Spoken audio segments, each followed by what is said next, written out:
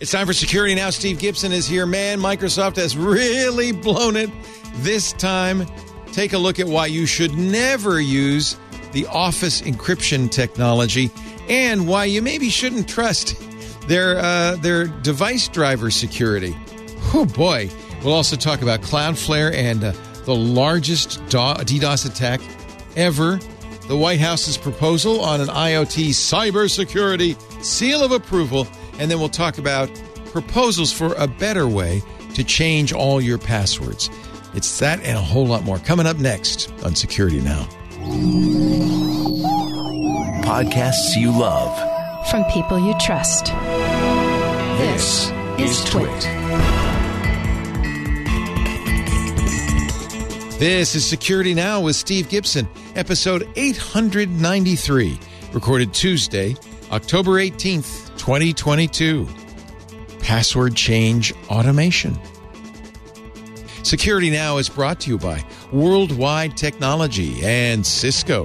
When was the last time your company updated your security strategy?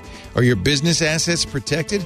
WWT combines strategy and execution to secure your organization and drive business outcomes. Visit wwt.com/twit to get started. And by Thinkst Canary. Detect attackers on your network while avoiding irritating false alarms. Get the alerts that matter. For 10% off and a 60-day money-back guarantee, go to canary.tools/twit and enter the code TWIT in the How Did You Hear About Us box. And by ExpressVPN.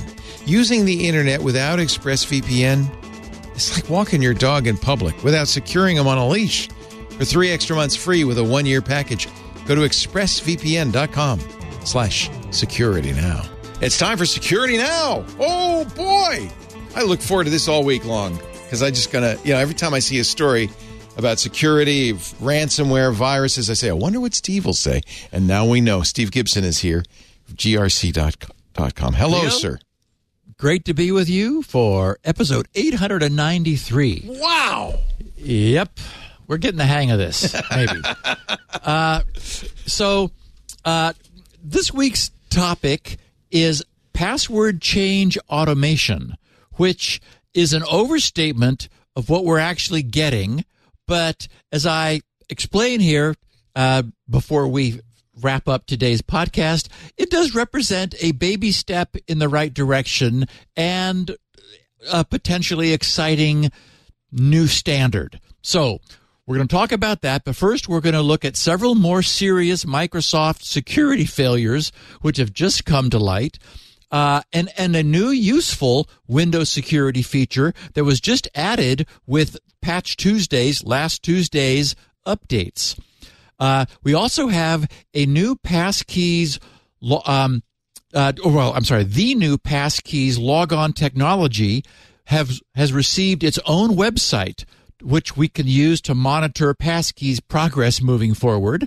Cloudflare logs another record-breaking DDoS attack, just insane levels of traffic, which, if you didn't have one of the main DDoS mitigators in front of your server, just, even pouring ice on it wouldn't help. It would just melt down.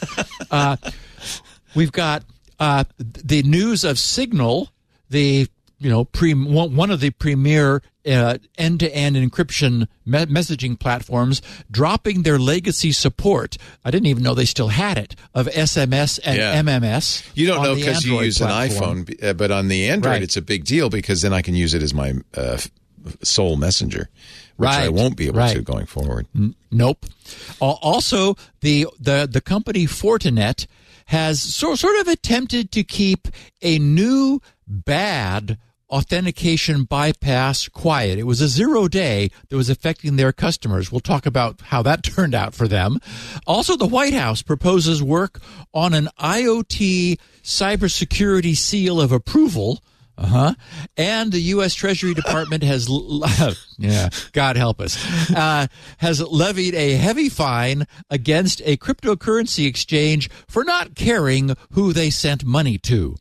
I also have some updates on my work on SpinRite and on my just discovered, and I'm more in love with it than ever, ZimaBoard that we talked about last week. I'll share 2 pieces of listeners' feedback. Then we're going to finish by examining, as I mentioned, this new standardized means of accessing websites' password change pages.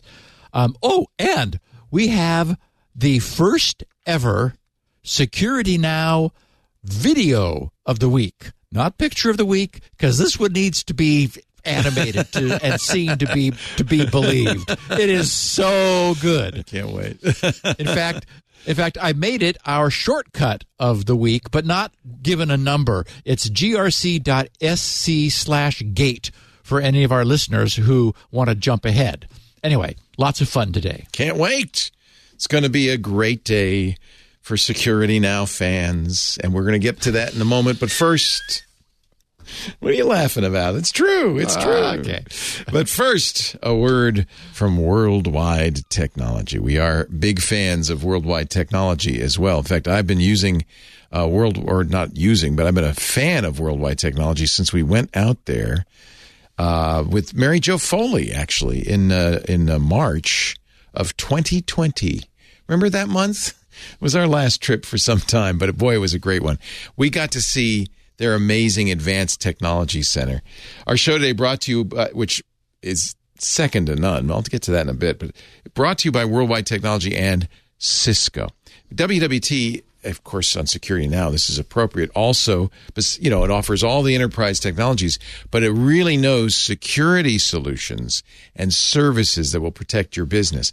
I think this is important because you could go out and try to vet them yourself, but WWT's done all the work ahead of time, so they can be your trusted advisor when it comes to choosing security for your business. And you do need security for your business. As you know, if you listen to the show, attackers are always updating their strategy, which means you need to do the same. And WWT is a great partner for this. They'll help your organization prepare and combat for the latest next generation threats.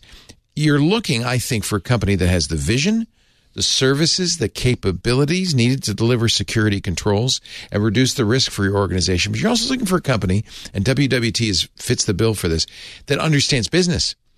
Because the execution, the installation of technology into a business has to match your strategy, too. It has to align with what your business is all about.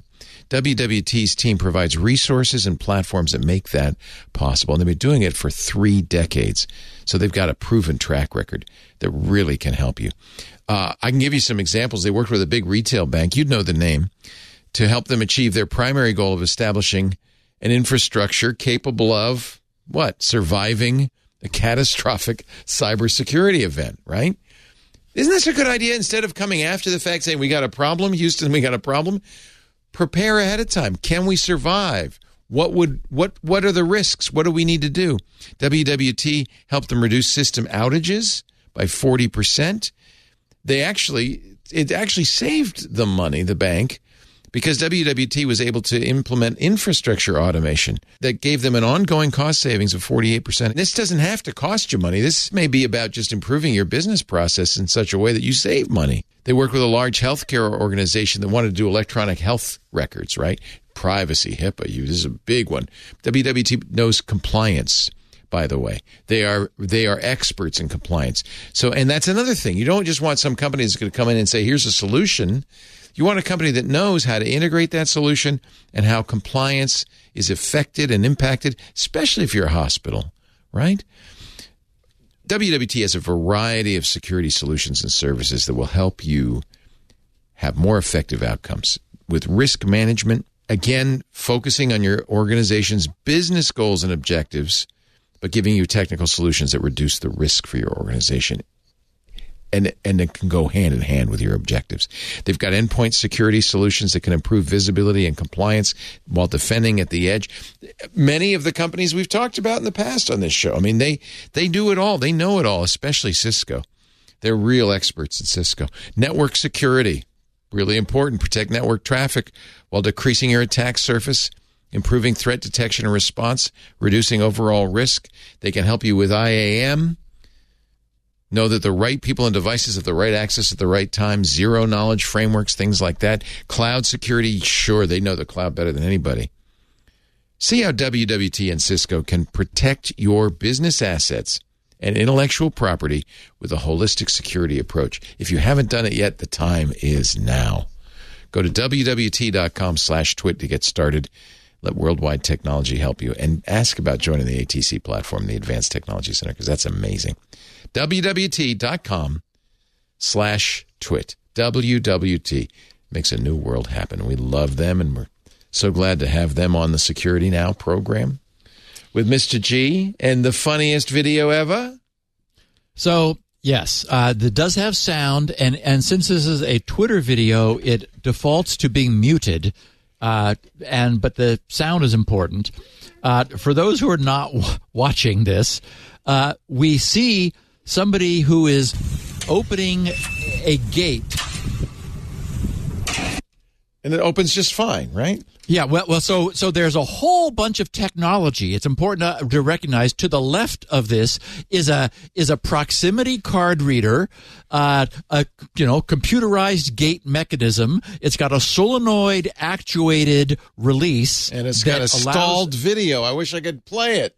All right. Solenoid actuated release that allows the latch to be electronically opened only if this individual's proximity card permits him to go through the gate. So all this technology is in place. And we should explain also that the gate is sort of a wire grid. So, it's not a solid gate. You're able to see through it easily, and it's just sort of got a wire screen with like gaps of about 2 inches around it. Anyway, so this individual is demonstrating to us that, sure enough, the gate is locked. He rattles it and it won't open. Puts his security card up to the reader. All sorts of technology happens. The ID is read from the card. It's shot off across the planet somewhere to verify that this individual has the credentials required to allow the door to open. Affirmative confirmation returns. The computer processes the message, activates the power on the solenoid, pulls the latch back, and the gate opens. Sure enough. Now, to demonstrate the problem here, he then closes the gate, attempts to open it again, will not open, rattles. But then he notices, wait a minute, on the other side of the gate, through this wire, there's a handle. I wonder what happens if I push that handle down. Whoops, the gate opens. So let's try one more time without the sound. I don't know if it's the sound that's screwing it up, but all right. Because it stops here every time with the sound on. There we go. And bingo, boingo, bongo. Yes, now, this is one of those cell phone videos that's very narrow and very high. So we cannot see to the sides. We're hoping that this gate is not out in the middle of a field by itself. It looks like it's a pretty secure facility given all the technology on that thing. Yeah, we have, of course, seen gates that are out in the middle with well-trodden paths circumventing the gate, making you wonder why anyone even bothered. Anyway, won't open. Freezes every time at that point. I don't know why. And then he reaches through the gate, pushes down the handle latch, which opens it. So clearly, anyone on the other side was meant to be able to come in, or maybe that's that's probably to leave this protected facility. But you can't enter. You can check out, but you just can't check in. No, wait a minute. It is just like, yeah. Anyway, for anybody who's been listening and wondering what we're talking about, I gave this a GRC shortcut. So it's grc.sc/gate. GATE. grc.sc/gate. It's definitely worth checking out. And by the way, this guy, I would follow him on Twitter because he has a lot of similar silly things in there, mistakes and so forth in security. So I like his. I might start following his tweet. Here's a picture of a vehicle where there's a cutout in the back exposing some wires. It says, when you need to access the CAN bus, but a vendor has installed next-gen AI-driven security controls to thwart attacks. Well, easy enough. You just cut a hole in the fiberglass. Oh, Lord. Oh, Lord. Yeah, it's very similar. That's great. Yep. Yep.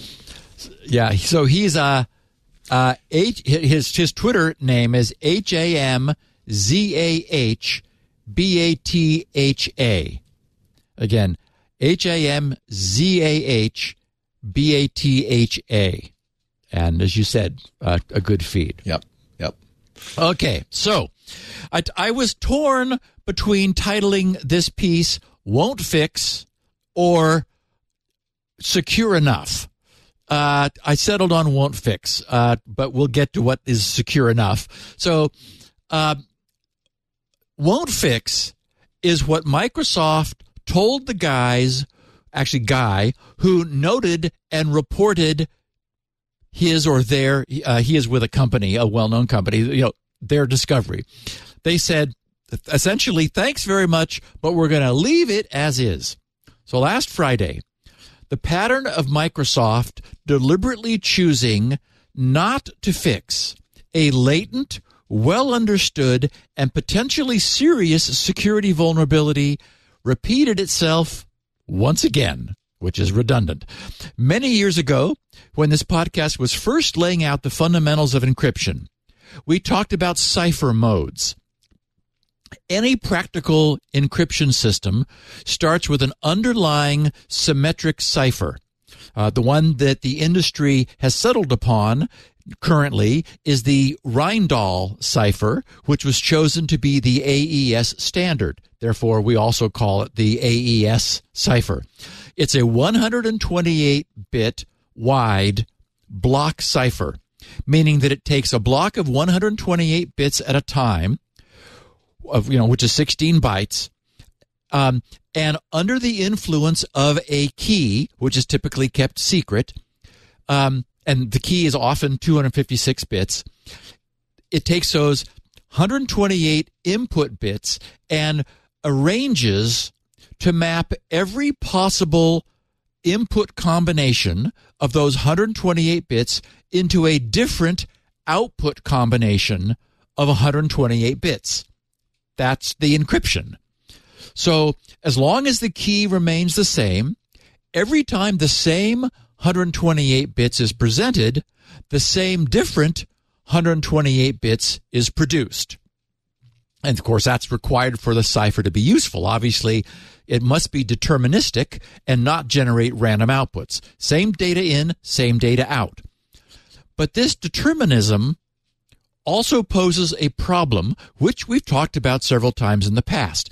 If the same plain text input block always produces the same ciphertext output block, then someone examining the encrypted ciphertext, the output, who sees identical output blocks appearing, instantly knows that the input blocks were also identical. They may not know what they were, but given sufficient time and statistical analysis, significant information can be leaked. And if any of the input text is known, like standard query headers, packet protocol headers or data, boilerplate, or any other overhead which is encrypted as part of this, then someone examining output blocks can see what those known input blocks encrypt to. So this simple and straightforward yet ineffective mode and method of encryption is known as electronic codebook, or ECB, and no one uses it for encryption, specifically because it is clearly and obviously insecure. And by now you can probably guess where we're going with this. Someone did use it. Ugh. Anyway, the most famous and clear example of the failure of electronic codebook mode to effectively protect the secrecy of data is the classic demonstration of the image of the Linux penguin. I've got it in the show notes. It's also on Wikipedia's page under block cipher mode of operation. It's and in the show notes we see 3 images. On the left is the input, like the so-called plain text image of the Linux penguin. The middle is that penguin encrypted using ECB, electronic codebook mode, which is to say simply taking the encryption block, encrypting it into a different block. And how could they even call that encryption? Exactly. I mean, I know. It's not encryption. I know. And this really is a good example of why ECB is so bad. Yes, isn't it? It's just perfect. And what Leo is referring to, for those who aren't seeing this, is you can still see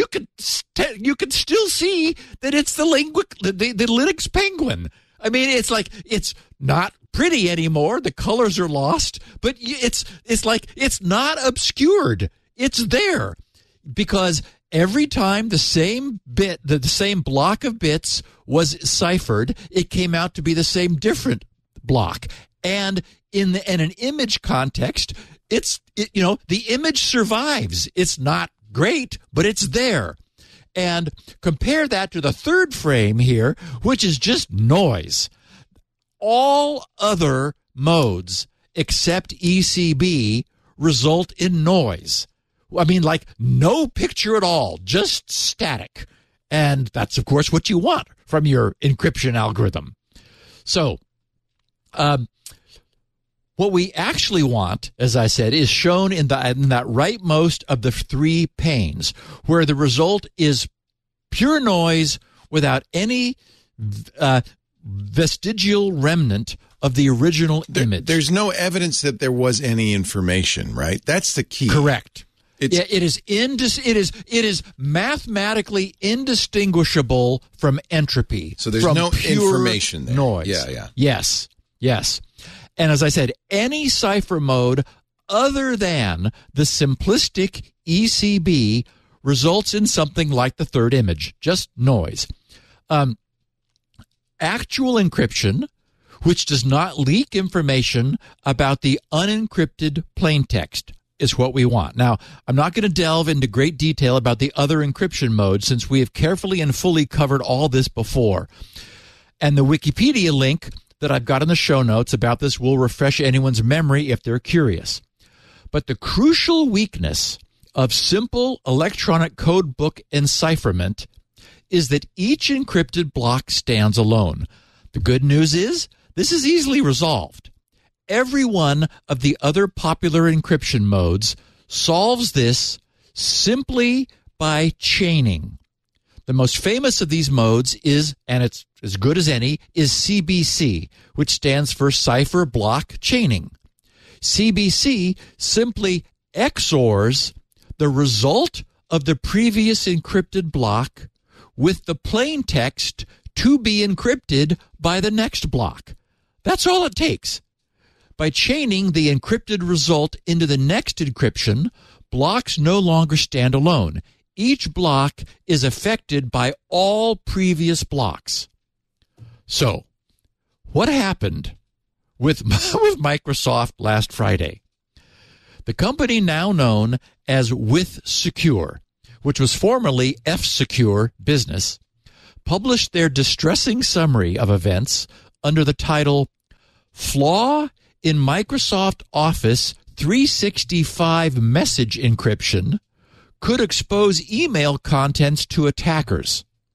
They explained, adversaries can exploit the flaw, for which there is no patch available, to obtain information that could lead to a full or partial information disclosure.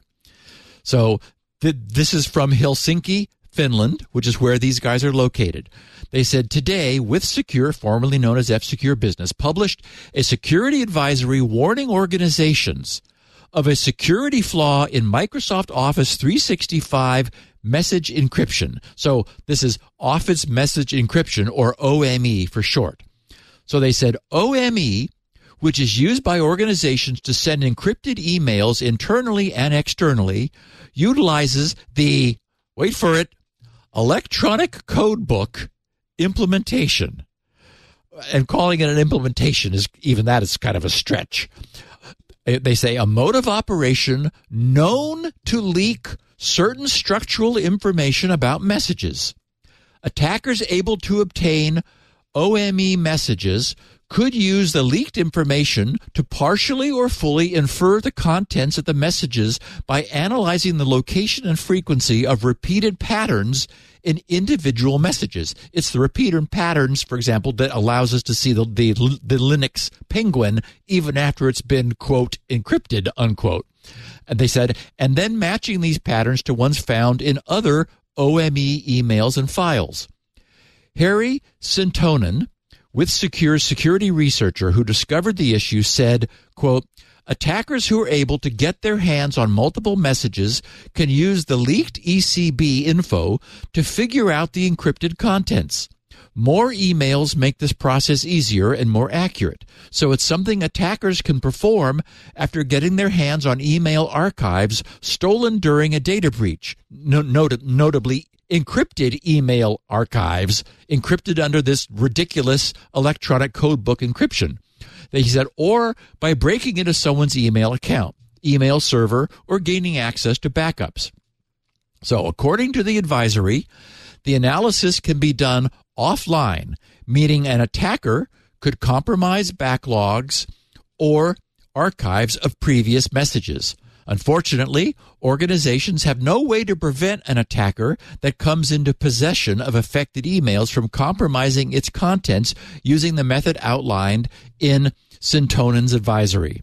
The advisory also highlights that no knowledge of the encryption keys is needed to conduct the analysis. Yes, because it's not actually encryption. And that the use of BYOK, bring your own key scheme, does not remedy the problem, meaning it doesn't matter if you privately key this. It does, this is not actually good encryption. Sintonen shared his research with Microsoft in January of 2022. While Microsoft acknowledged the problem and paid Sintonen via their vulnerability reward program, they opted not to fix the issue.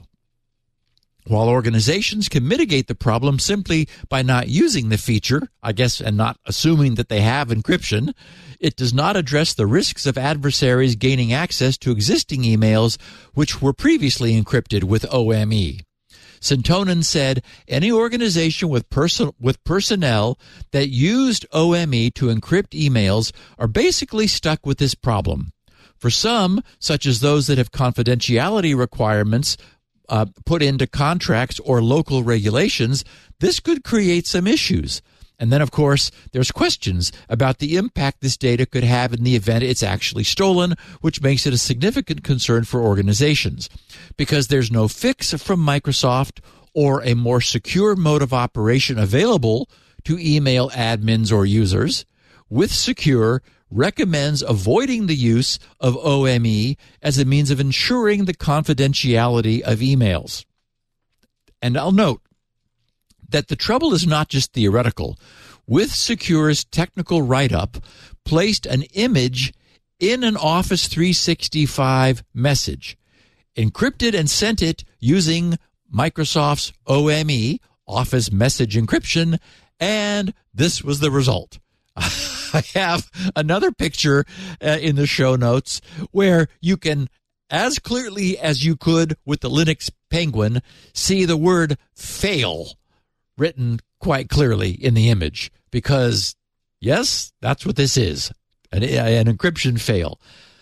So, as we've seen over and over, Microsoft's industry dominance is so complete that the details of what they do no longer matter. This won't cause them to lose a single Office 365 customer, and they know it. So why bother fixing it? Just call it encrypted and figure that it's encrypted enough. And this begs the question of how this could have ever happened in the first place. I mean, okay, so yeah, we're confronted with this like horrible design.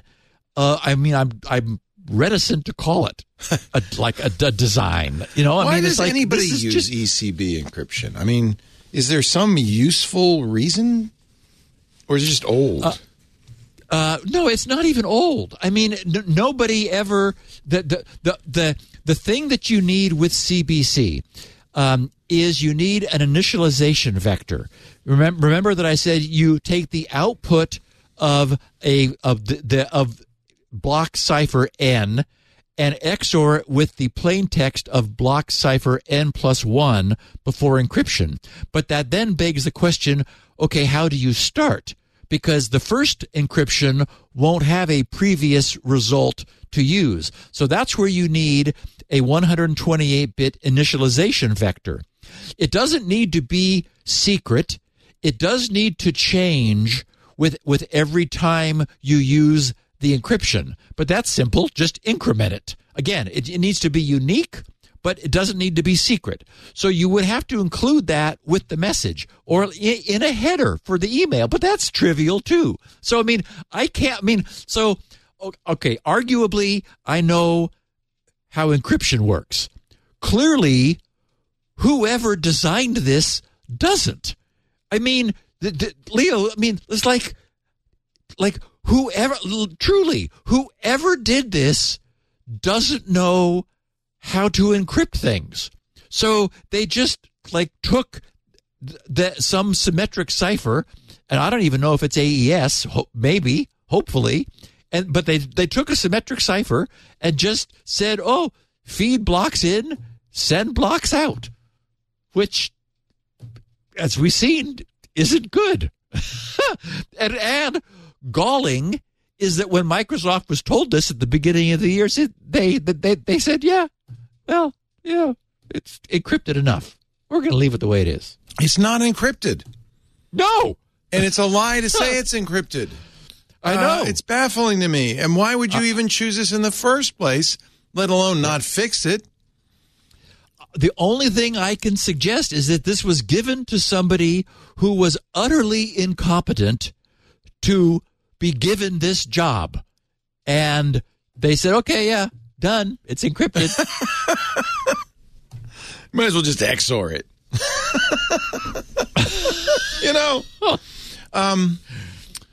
Why does ECB exist or EBC exist? Why is it there?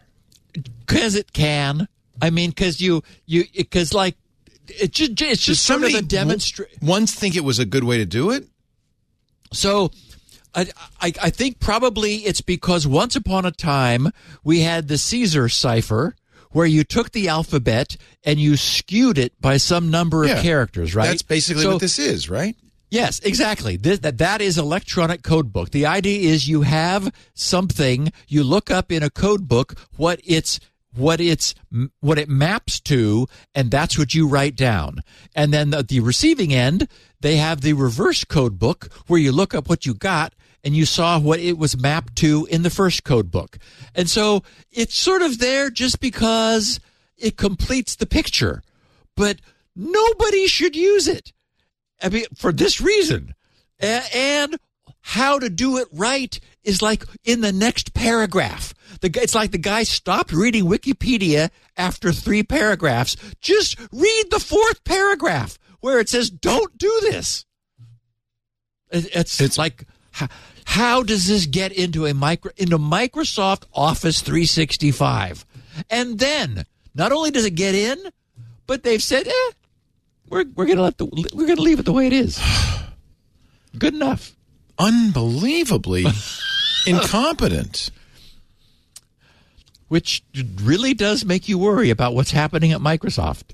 I've got another one for you. I mean, they could even say, "Oh, whoops, let's fix it." They're not even going to fix it. No, unbelievable. Well, the bad guys must love this. Oh yes, Jiminy Christmas. Yeah. Okay, but we're not quite done yet with Microsoft for the week.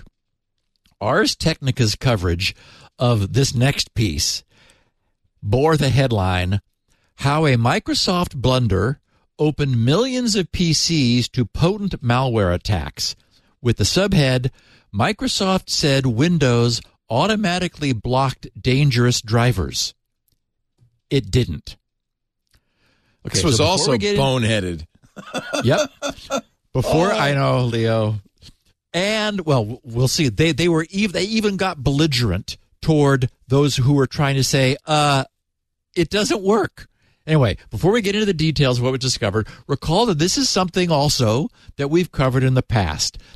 The issue is that kernel drivers, by their nature and position in the system, run with the highest available privileges in the Windows kernel, where they can do anything and everything. Rootkits are an example, right? They're able to filter the API in order to make files disappear from the file system. So, they must be absolutely trusted. But they also contain complex code, which requires a level of attention to detail that can sometimes be lacking. So, otherwise perfectly benign drivers can have identified exploits. Such drivers will originate from valid, reputable sources and bear their reputable publishers' digital signatures. So they're entirely valid. And signatures never expire. If a signature is valid, at the time that it was used for signing, it remains valid. But what if a problem is identified later in an otherwise valid driver? A problem that's maliciously exploitable to gain privilege elevation. Once this becomes public knowledge, bad guys can bring and install one of these valid drivers into a system that otherwise has no need for them. It's like their own private backdoor. This exploit technique is known as BYOVD. Bring your own vulnerable driver. And it's a real concern, since kernel drivers are no less subject to bugs than anything else. The only solution is to prevent known vulnerable drivers from being accepted and loaded into Windows. And that requires that all such known vulnerable drivers be blacklisted. Of course, this critical protection strategy is only as effective as the list of known vulnerable drivers is kept current, and so begins our story. As Ars Technica's Dan Gooden writes, he said, for almost 2 years, and later he says 3, Microsoft officials botched a key Windows defense, an unexplained lapse that left customers open to a malware infection technique that has been especially effective in recent months. Microsoft officials have steadfastly asserted that Windows Update will automatically add new software drivers to a block list designed to thwart a well-known trick in the malware infection playbook. The malware technique known as BYOVD, short for Bring Your Own Vulnerable Driver, makes it easy for an attacker with administrative control to bypass Windows kernel protections. Rather than writing an exploit from scratch, the attacker simply installs any one of dozens of third-party drivers with known vulnerabilities. Then the attacker exploits those vulnerabilities to gain instant access to some of the most fortified regions of Windows, Dan writes. It turns out, however, that Windows was not properly downloading and applying updates to the driver block list, leaving users vulnerable to new BYOVD attacks. Imagine that. How could that possibly happen? Raise your hand if you're surprised. Dan fleshes out with some nice background, writing, BYOVD has been a fact of life for at least a decade, probably back when we talked about it. Malware dubbed Slingshot implied BYOVD since at least 2012. And other early entrants into the BYOVD scene included LoJax, Invisimole, and Robinhood. Over the past couple of years, we've seen a rash of new BYOVD attacks. One such attack late last year was carried out by the North Korean government-backed Lazarus Group. It used a decommissioned Dell driver with a high-severity vulnerability to target an employee of an aerospace company in the Netherlands and a political journalist in Belgium. In a separate BYOVD attack a few months ago, cybercriminals installed the Blackbyte ransomware by installing and then exploiting a buggy driver for MicroStar's MSI Afterburner 4.6.2.15658, a widely used graphic card overclocking utility. In July, a ransomware threat group installed the driver MHYPROT2.sys, a deprecated anti-cheat driver used by the wildly popular game Genshin Impact. During targeted attacks that went on to exploit a code execution vulnerability in the driver to burrow further into Windows. A month earlier, criminals spreading the Avos Locker ransomware likewise abused the vulnerable Avast anti-rootkit driver ASWARPOT.sys to bypass virus scanning. And note, all of these were known, all should have been blocked, none were. Entire blog posts, he writes, have been devoted to enumerating the growing instances of BYOVD attacks, with posts from security firm Eclipsium and ESET among the most notable. Okay, so in other words, these are very real threats and attacks which could be and should be thwarted by Windows, but are not being. Eclipsian's blog post is cleverly titled Screwed Drivers, Signed, Sealed, Delivered. And ESET's is titled Signed Kernel Drivers, Unguarded Gateway to Windows Core. And Eclipsium enumerates the publishers of such drivers, which include ASRock, Asus Tech, ATI AMD, BioStar, EVGA, Getac, Gigabyte, Huawei, Inside, Intel, MSI, NVIDIA, Phoenix Technologies, Realtek Semi, Supermicro, and Toshiba. All good companies and all capable of making mistakes. Dan writes, Microsoft is acutely aware of the BYOVD threat and has been working on defenses to stop these attacks, mainly by creating mechanisms to stop Windows from loading signed but vulnerable drivers. The most common mechanism for driver blocking uses a combination of what's called memory integrity and HVCI, short for Hypervisor Protected Code Integrity. A separate mechanism for preventing bad drivers from being written to disk is known as ASR, or Attack Surface Reduction. Unfortunately, writes Dan, neither approach seems to have worked as well as intended. As we'll see, that statement of Dan's is actually being quite kind. He continues, Microsoft has touted these protections since at least March 2020. So more than like 2.5 years, when the company published a post promoting secured core, in quotes, PCs, which have HVCI enabled out of the box. Microsoft presented secured core PCs and HVCI in general as a panacea for in-the-wild BYOVD attacks stemming from either buggy drivers or wormhole drivers, which are those which were created and vulnerable by design. Microsoft said, quote, in our research, we identified over 50 vendors that have published many such wormhole drivers. We actively work with these vendors and determine an action plan to remediate these drivers. In order to help further customers identify these drivers and take necessary measures, we built an automated way in which we can block vulnerable drivers, and that is updated through Windows Update.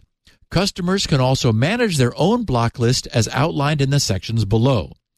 The post went on to say, writes Dan, that Microsoft threat research teams continuously monitor the threat ecosystem and update the drivers that are in the Microsoft-supplied block list. This block list is pushed down to devices via Windows Update. A few months later, Microsoft's Senior VP of Enterprise and OS Security, David Weston, tweeted that by turning on these protections, Microsoft users were safe from an ongoing BYOVD attack that had recently made the rounds. Weston wrote, "Security vendors are going to tell you that you need to buy their stuff, but Windows has everything you need to block it." Multiple Microsoft posts have made the same claim about automatic updating ever since. One from last December said that signed drivers reported to be vulnerable are blocked by default through Microsoft's automated Windows Update mechanism when Windows 10 has HVCI enabled. But Dan writes, as I was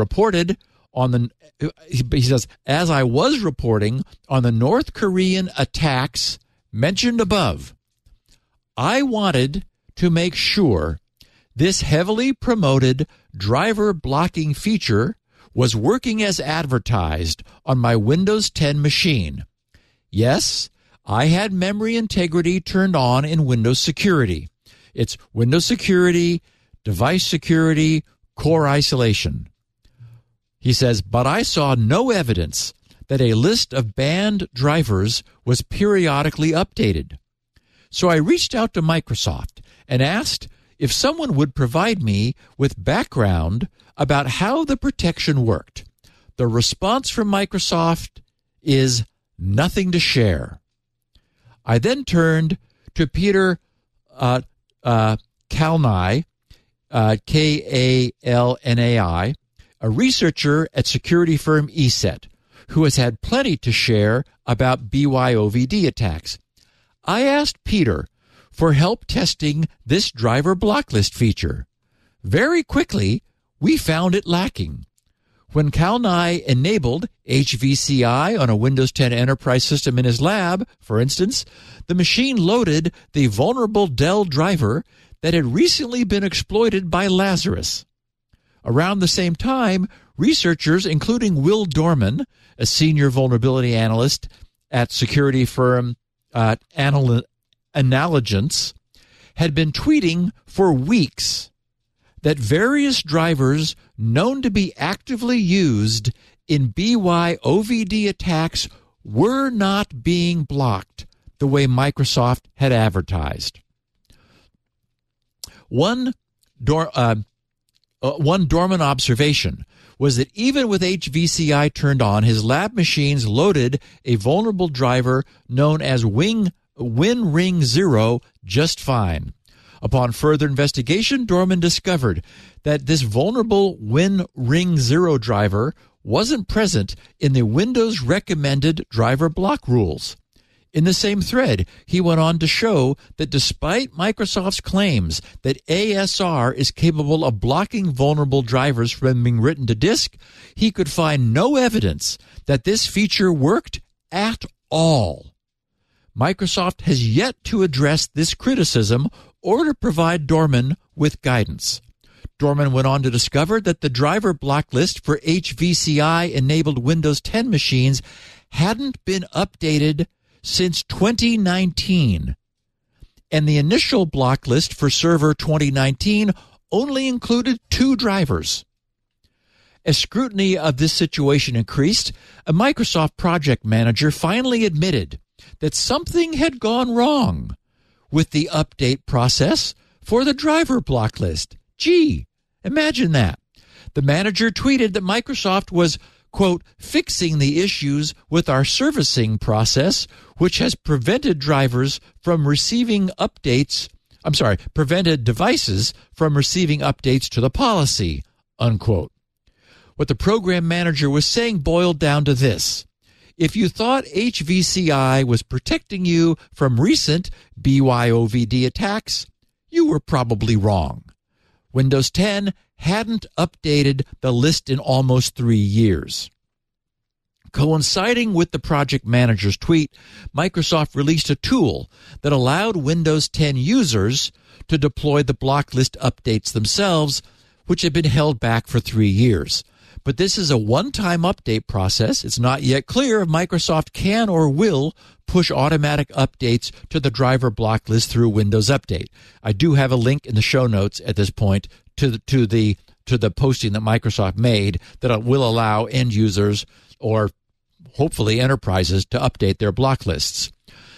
Dan goes on, while Microsoft's response to my questions about driver block list updating was indifference, company employees have been actively dismissive to admins and researchers who began asking their own questions about the topic.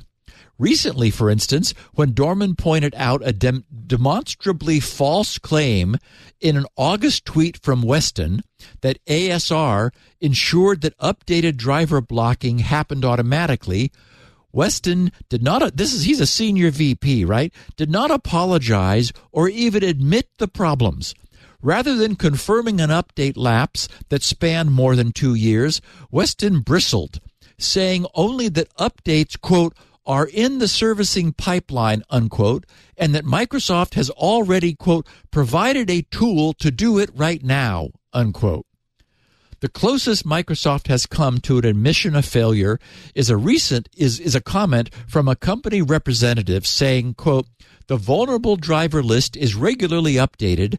However, we received feedback that there has been a gap in synchronization across OS versions. We have corrected this, and it will be serviced in upcoming and future Windows updates. The documentation page will be updated as new updates are released. The representative didn't say how long the gap lasted or what upcoming and future Windows updates would fully fix this problem.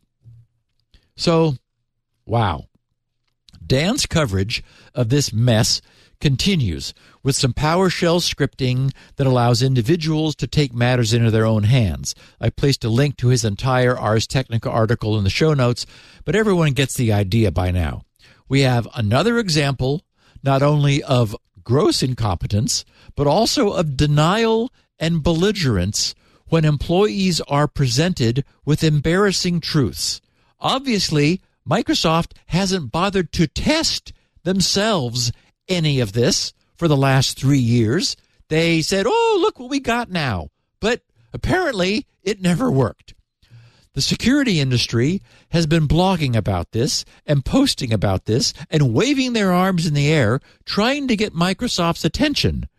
Perhaps now that a high-profile report has been pulled together thanks to Dan's reporting, the pressure will have escalated to get this fixed. You know, each week I listen to Paul and Mary Jo on Windows Weekly. They are every bit as puzzled by the decisions that Microsoft is making. I sincerely hope that this is a pendulum swing and that we are at the nadir now and that things are going to begin swinging back in the right direction. I'm still not yet ready to give up on Windows. It's still the best user experience in the world. And I know that the enterprise world has no other choice. It's Windows. Unfortunately, Microsoft knows that too. Let's hope they can and will start getting their act together. I always say that anyone can make a mistake, but this feels like bad policy from on high. What's good policy for us is taking a break right now, Leo. And we will undoubtedly talk about this tomorrow on Windows Weekly with Paul and Mary Jo. I'd be curious what their take is on both of these stories, frankly. See this in my hand? This here. Yeah. Well, you know what it is. It's pretty, undistinguished. It looks like it maybe could be a little USB pocket hard drive, something like that. It's not. It's the best little honeypot money can buy. It's your Thinkst Canary. If there's anything we've learned in the last year, it's that you got to make it a priority to secure your networks. And we always say security is a layered approach, right? You don't just do one thing. You don't, for instance, just protect at the perimeter and assume that, all's well, nobody can get in, we'll be fine. You need these. You need these. These are one of the layers you have to have. This is a little honeypot that sits inside your network. See, the problem is if an attacker gets in, they get through that perimeter defense, you got no way of knowing they're around. They're not going to announce it. They're going to do everything they can to hide their tracks. And here's the really bad news. On average, companies take 190 days to discover they've been penetrated. That's more than 6 months for a bad guy to wander around, exfiltrate data, find all your hidey holes for your backups, make sure that when they set off their time bomb, it hits every possible nook and cranny, and they can blackmail you later. That's actually just one of many things hackers do while they're wandering around the network. Don't forget the many, many data breaches we talk about. Well, we don't talk about them because there's so many of them every week. This canary is going to help. This canary does not look like an insecure device on your network. It looks like a valuable device on your network. For instance, you could put it on Active Directory. So the bad guys are looking through your Active Directory for file servers, for file shares, for documents. They'll be trying default passwords against network devices and web services. They'll scan for open services on the network. If they find something of interest, a document, they might open it. But every time they do something like that, they're sending you a clear signal that they're there, plus information about what they know. These things, canaries, are completely configurable. They're designed to look like whatever you want, anything a hacker might want to get into. You can deploy them throughout your entire network. You can see there's just a plug and an Ethernet jack. That's it. You plug it in, it's doing its job. That's it. You're done. But you can configure it to be a router, a switch, a Linux box, a Windows box. You can turn on a few services. You can turn on a Christmas tree of services. You could put fake files on them. Give them names that hackers will maybe want to open. Things like payroll information. You can enroll them in Active Directory. But the minute an attacker notices and tries to get in, you will be notified immediately. Actionable results, actionable alerts you could do something about. So, for instance, this one's set up as an example as a Synology NAS. Has the same MAC address as a Synology NAS. Has the same DSM login as a Synology NAS. To any outside eye, it looks like a network-attached storage device on your network. But the minute they try to log in, you get an alert saying, hey, somebody with the username XYZ and the password 1234 just tried to log in. You know they're in there. You know. You can also make canary tokens with your canaries. These are little files, PDFs, documents, spreadsheets that also can be attractive to attackers, but the minute they try to open them, you're notified. The canary can be installed in minutes. It takes no time at all. Even an idiot like me can do it. And then you just put it aside. You don't have to think about it ever again. Because you know if you get an alert from your canary, something's going on. There's somebody in your network. You can do it any way you want. They, of course, support syslog. They have an API. You can get Slack notifications. It supports webhooks, so it can pretty much do anything. You can get an email. You can get a text message. And, of course, with every canary, you get a console, so you can look on your console, too. Data breaches typically, happen through the staff. But the problem is, somebody opens a phishing email. They don't know they've done it. You don't know they've done it. And the bad guy's now in and could be doing anything. Anything. And you just won't know until they set off that time bomb and it's too late. Canary, these beautiful little honeypots were created by people who've trained companies and militaries and governments on how to break into networks they know. They took that knowledge and they built the canary. Something an attacker will love that you can easily put on your network. You'll find canaries deployed all over the world. One of the best tools against data breaches. The company is called Thinkst, Thinkst, but you'll find all you need to know at canary.tools/twit. Canary, canary.tools/twit. Actually, canary.tools/love has a bunch of tweets from well-known CISOs and security gurus about how much they love this idea. It's just almost a no-brainer. If you want, let's say, 5 canaries, give you an idea of the pricing, $7,500 a year. You get your own hosted console. You get all the upgrades, all the support and maintenance. You sit on the canary, they'll replace it, no cost. Just send you another one, no questions asked. If you use the code TWIT When you sign up for this at canary.tools/twit, you'll get 10% off the price for life. This is such a useful tool. You can see it's small, it's unobtrusive. It doesn't take any maintenance on your part, any energy at all, until you get that important message. Canary.tools/twit. Canary.tools/twit. Don't forget to put twit in the offer code box. And oh, by the way, if you're not happy, they've got an amazing, very generous 2-month money-back guarantee for a full refund. So you get 60 days to try. But I think that tells you something. They're pretty confident you're going to love it. We know you will. Canary.tools/twit. Offer code twit in the How Did You Hear About Us box. Thank you, Canary. And I'm not telling anybody where my canaries are or how many I've got or any of that. And I think, Leo, I'll take over while you take a sip of water. It's my turn. Thank you, Steve. All yours. So, what else happened this week? Microsoft, wait for it, has finally added an RSS feed for Windows updates. Yes, after endless years of pleading from its customers, Microsoft has finally made available an RSS feed for its security updates portal.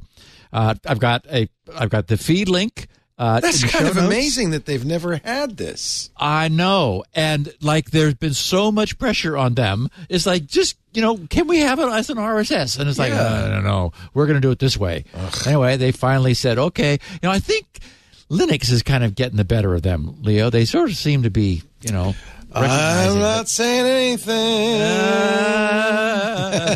So, I got a link to the show notes. I got a link to their blog posting announcing it for anybody who's interested. You can find that there. Passkeys, the industry's first agreed upon replacement for passwords, now has its own useful promotional website. That's at passkeys.dev, PASSKEYS.dev. The homepage has that original Google Microsoft Passkeys demo video that we saw back at Passkeys launch or announcement. But the most interesting content for most of us who have been following along is probably a list, though it's still quite short, of websites where the Passkeys logon experience can be explored. So under Docs, Tools and Libraries, Test and Demo sites, we find WebAuthn.io and Passkeys.io. That's pretty much it for the moment. Yubico. It's kind of disappointing. I know. Yeah. Okay. Yubico's got a demo site, and WebAuthn.me appears to be available for testing. I don't know whether this list is exhaustive. I would expect that, Apple, Google, and Microsoft at least. It's now in iOS 16, and it's going to be an Android. I think. Yep. I feel like probably this list is not exhaustive because there's probably new guys coming on every 5 seconds, Let's hope. Although, remember, it does take some work at the server end, and, so, again, we'll see how this goes. So, hopefully, Apple, Google, and Microsoft, at least, would be supporting their own passkey standard soon. There is a device support page, which contains a nice grid of which versions of what support what level of passkeys. So, anyway, that'll be something to keep our eyes on. As I mentioned, Cloudflare's quarterly DDoS threat report for the just-ended third quarter of 2022 noted that it had mitigated a large-scale DDoS attack that reached an astonishing 2.5 terabits per second. Okay, or restated, 2,500 gigabits per second, 2,500 gigabits per second. The attack was launched by a Mirai botnet variant and aimed at the Minecraft service. I was curious, so I went over to the Minecraft site, WYNNCRAFT.com. Never been there before. It's kind of cool looking to see what a state-of-the-art Minecraft service looks like.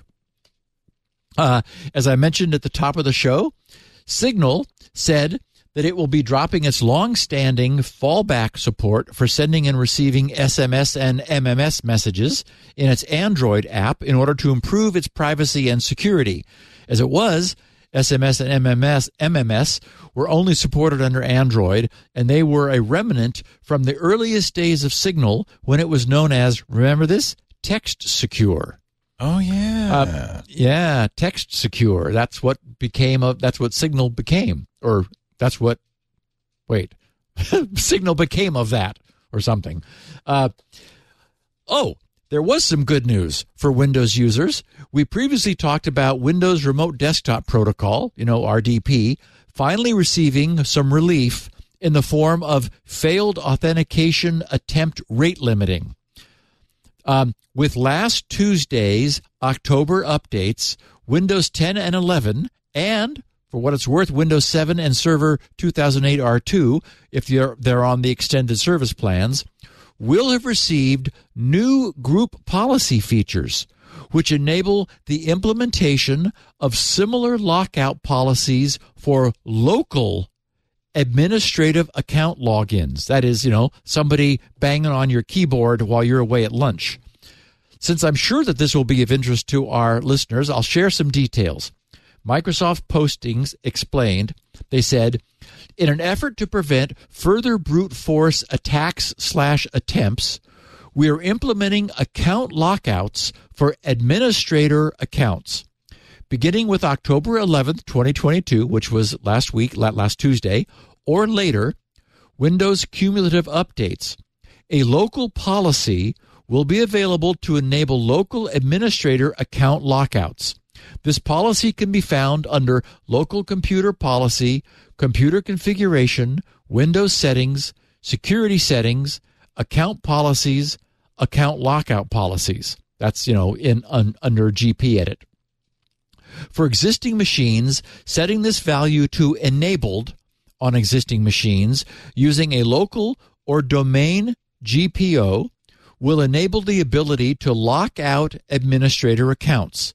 Such environments should also consider setting the other three policies. Well, yeah, you kind of have to. You'll see in a second. The other three policies under account lockout policies. Our baseline recommendation is to set them to 10-10-10. This means an account would be locked out after 10 failed attempts within 10 minutes, and the lockout would last for 10 minutes, after which the account would be unlocked automatically.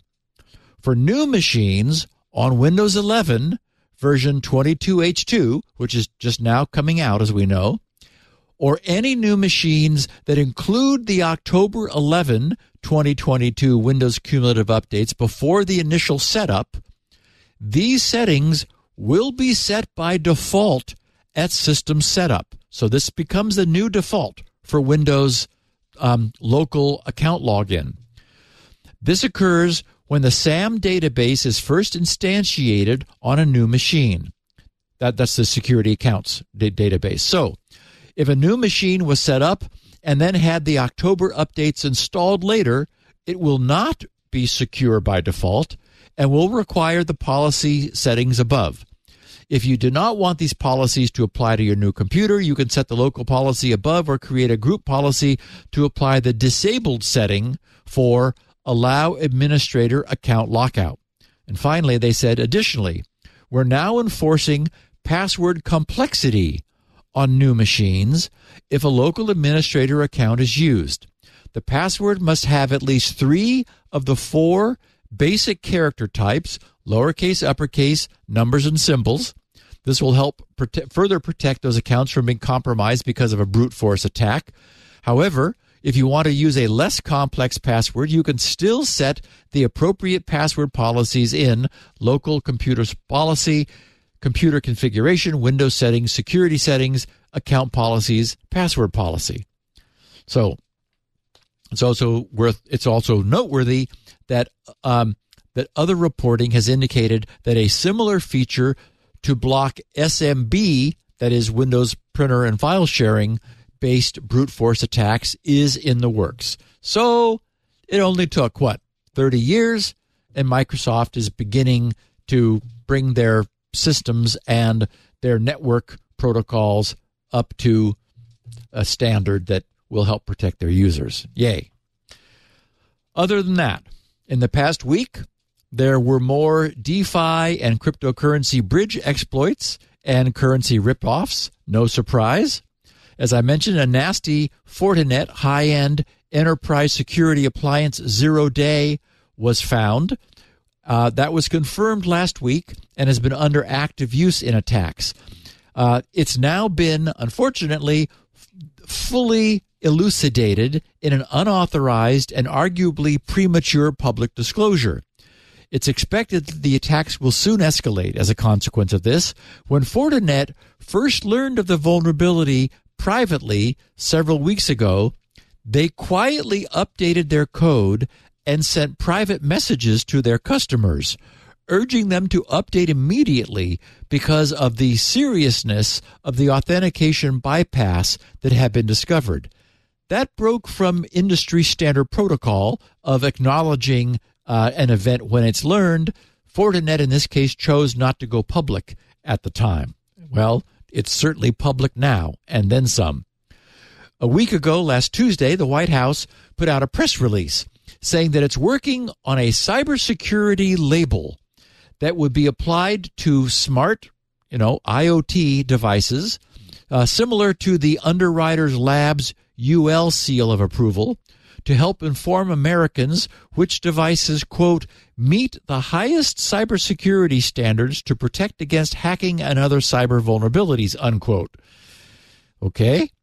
The administration said it plans to meet with vendors, industry groups, and government agencies, that's hopeful, later this month to discuss how this labeling scheme would be managed. The White House said the new cybersecurity labels will first be mandated for, quote, the most common and most at-risk technologies, which they feel are routers and home cameras, to deliver the most impact most quickly. So it'll be interesting to see how this develops. What will be the requirements imposed upon devices to receive these cybersecurity approval labels? Are they going to be worthless labels or worthwhile? And how will their application be enforced? We'll find out.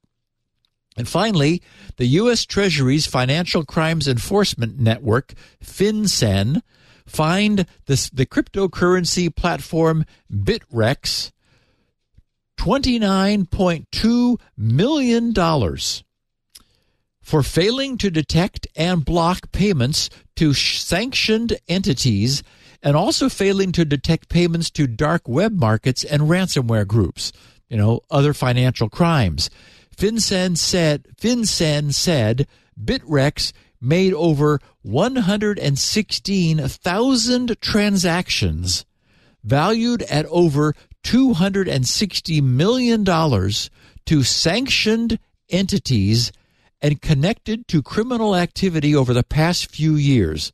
Apparently, as few as 2 minimally trained employees were tasked with monitoring more than 20,000 individual transactions per day.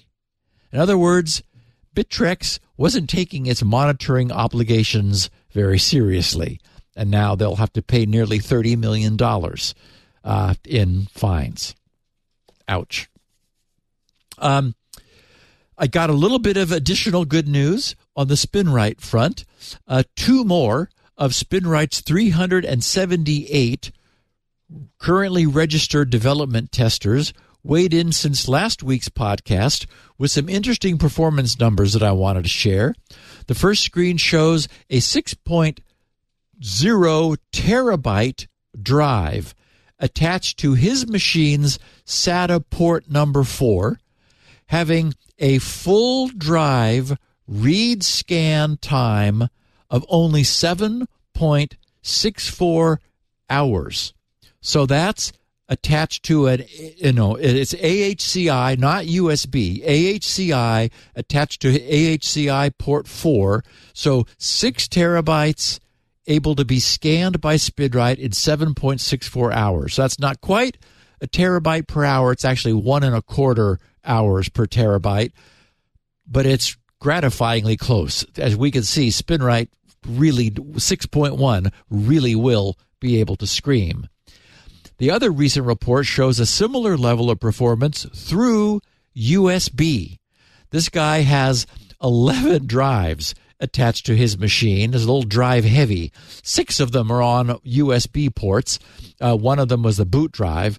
The one that's highlighted at the bottom is an external 4 terabyte drive that SpinRite 6.1 will be able to completely read scan in just 5.14 hours. We've never seen that sort of performance until now. As I mentioned before, it makes SpinRite practical once again on huge drives.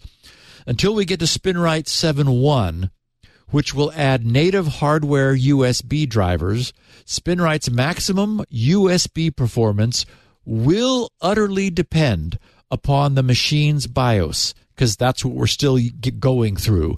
But as we see here, it can, given the right BIOS, be very fast, like no reduction in speed over AHCI at all. I'm sure that was a USB 3.0. And in reviewing the past week's worth of Twitter communications, I encountered a SpinRite success story that I thought would be fun to share. Ryan Becker tweeted from RB14060. He said, "Steve, wanted to share a SpinRite success story. A friend of mine called me saying his 4-year-old laptop was running incredibly slow to the point of him not being able to do any work. Upon my arrival, I found that Task Manager was reporting 100% disk utilization with nothing running in the background. Immediately suspecting a failing drive, I recommended he purchase an SSD, and he gave and have me clone the drive over. However, both CloneZilla and Macrium Reflect gave data read errors partway through the drive and aborted the clone. He's an insurance agent with hundreds of client files and, of course, no backup.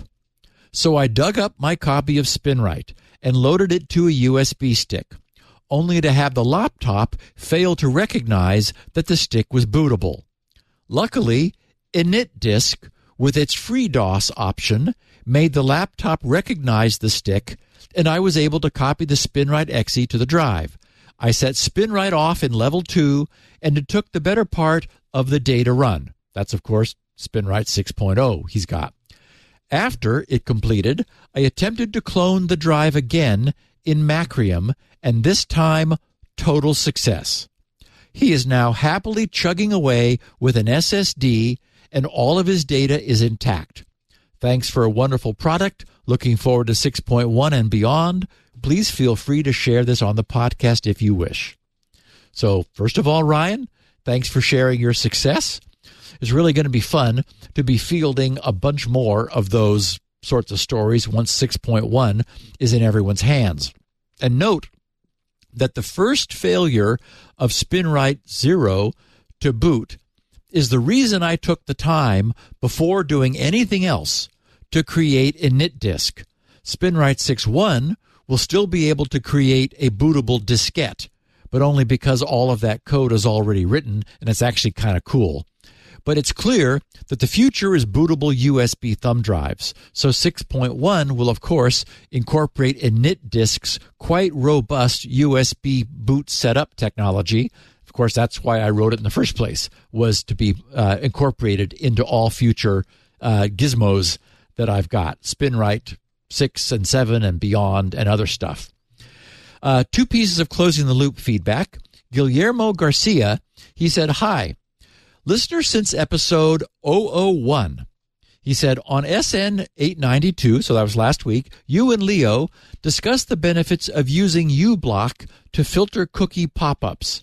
As I am very much aware of tracking, I take the time to configure each one to deny all if possible. I wonder on which state will the cookies be set when the pop-up is blocked. Maybe they remain on? Any thoughts?"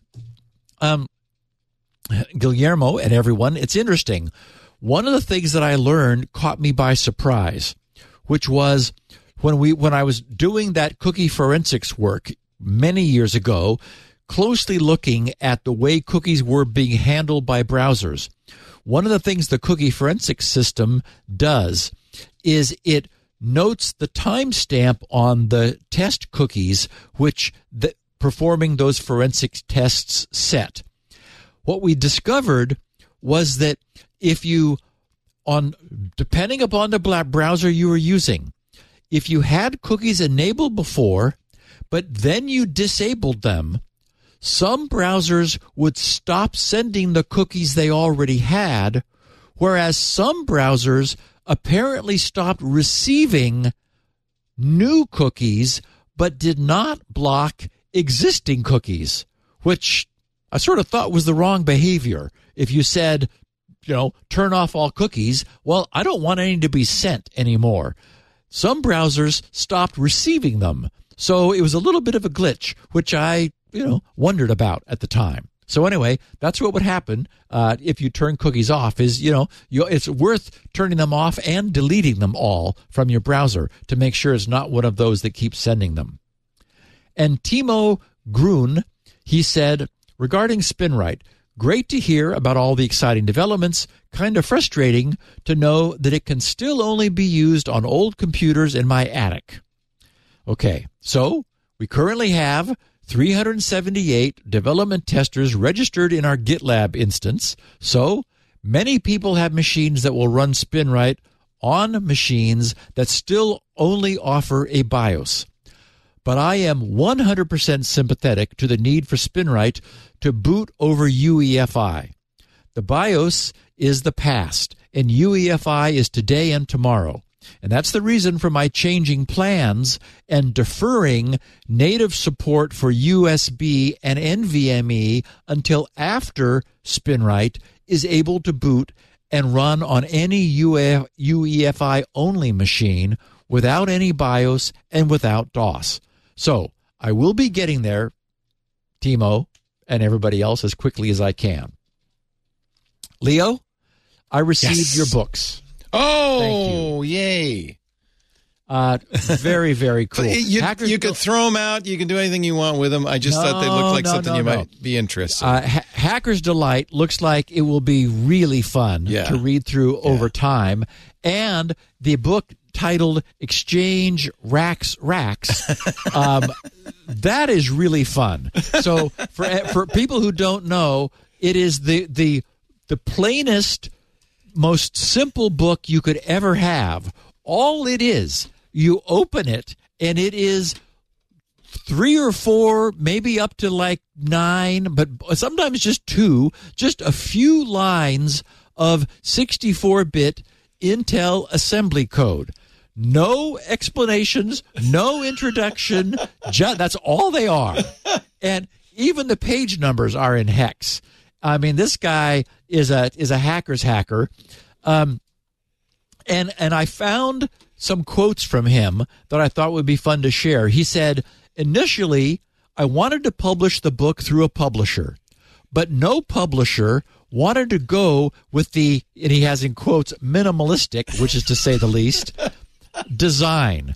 He said, one publisher said he would publish the book if I added explanations for every code snippet. No. And he said, but I was not willing to do so.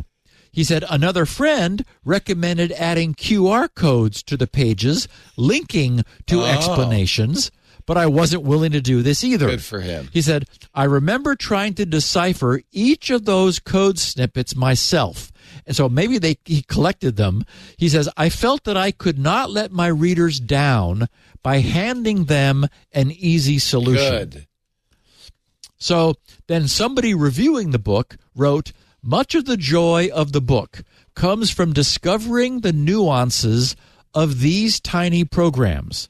Many rely on assembly-specific tricks that do not really translate up into the virtual machines defined by higher-level programming languages. And then he said something interesting. Those who have trouble deciphering can view XORPDs, that's the pseudonym of the author of this, can view XORPD's video series titled Assembly Language Adventures, which teaches assembly programming beginning with the very basics, reaching a level of expertise through 29 hours of instruction. XORPD created the book as a companion piece while working on the video, pulling his favorite assembly snippets together. So I've got a link in the show notes at xorpd.net/pages/x86_adventures.html, which will take you there. And there he says, what is assembly language? A computer only knows, this is him writing, a computer only knows how to execute a small set of commands or instructions. Those are really simple commands, such as adding or subtracting numbers, comparing numbers, and so on. Assembly language is the language of those commands. Using assembly language, you can create computer programs that instruct a computer to do things in the most basic level possible. He says then, why learn x86 assembly language? And he has 4 bullet points. You are the kind of person who really likes to know how things work. In this course, you're going to get solid understanding on how computer programs work from the inside. 2, become a better programmer. Knowing how things work down there will help you make better decisions, even as a high-level programmer. I agree. If you were always wondering what is the stack or what are those pointers everyone talks about, you came to the right place. 3, write faster code. When you really want to get the most from your processor, writing in raw assembly is needed. We're not going to talk about optimizations in this course. However, you will get a solid foundation so that you can continue exploring on your own. And finally, 4th, you want to become a reverse engineer or a security researcher. Read the code of viruses or look for software vulnerabilities. As most of the time, the original source code will not be available to you, solid understanding of x86 assembly language is mandatory. So, Leo, again, thank you for the 2 books. They will absolutely find me spending some time with them. They look great. Good. And lastly, I wanted to share a little bit of additional ZimaBoard goodness. I know that a lot of our listeners loved learning about ZimaBoard last week because I got a lot of tweets and feedback. I've spent all of the last week deep into working on SpinRite, and that work has been exclusively with the $120 ZimaBoard single-board x86 computer that I talked about last week. I love it. One problem I had was that when I'm doing things at the machine level in the debugger, I might manually move the program counter somewhere out of sequence to force some piece of code to run. Or often sometimes it's like to make something run, like to rerun a subroutine where the result wasn't what I expected, so I want to go back to it now and this time go into it, whereas last time I stepped over it. So, it at the machine level in a debugger, this is easy to do and super useful. But it can leave the machine in an unstable state if I attempt to then proceed or exit. The bottom line is that the machine is often hanging hard so that the keyboard's famous 3-fingered salute, Control-Alt-Delete, does nothing. And unlike most, but not all desktop machines, because it's meant to be used as an embedded appliance, the ZimaBoard doesn't have a hardware reset button.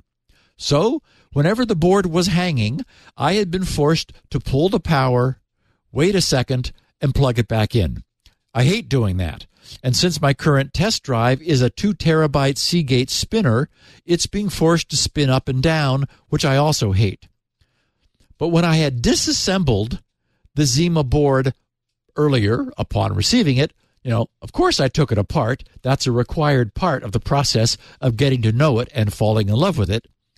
I noticed 14 printed circuit pads arranged in a 2x7 grid at the card's edge just in front of the external PCIe connector. And the case had a cutout there, which allowed those 14 pins to be accessed externally. So I was hoping that among those pins might be a signal ground and a hardware reset line to which I could attach a hardware reset button. So over the weekend, this past weekend, I decided to seek the help of ZimaBoard's creators. I found that they maintain a very active community on Discord. So I jumped online and posted my question in the evening, I think it was like Saturday evening, to their support channel. The next morning, when I awoke and checked, not only was there an answer, but my prayers were answered. It turns out that the 14-pin pads are a complete PC front panel extension. There's a power button, a reset button, and connections for 3 activity LEDs. I've got a picture of that in the show notes for anyone who's interested, and a link to the page that came from over at ZimaBoard, docs.zimaboard.com. So anyway, that's the last thing I needed. When I've been testing SpinRite on all these various motherboards, I've not been mounting them each in a case because there's just no need to. But I have needed a power switch and a reset button. And I found this cool little, it's like a little round hockey puck that's got a big power switch and then a little reset button.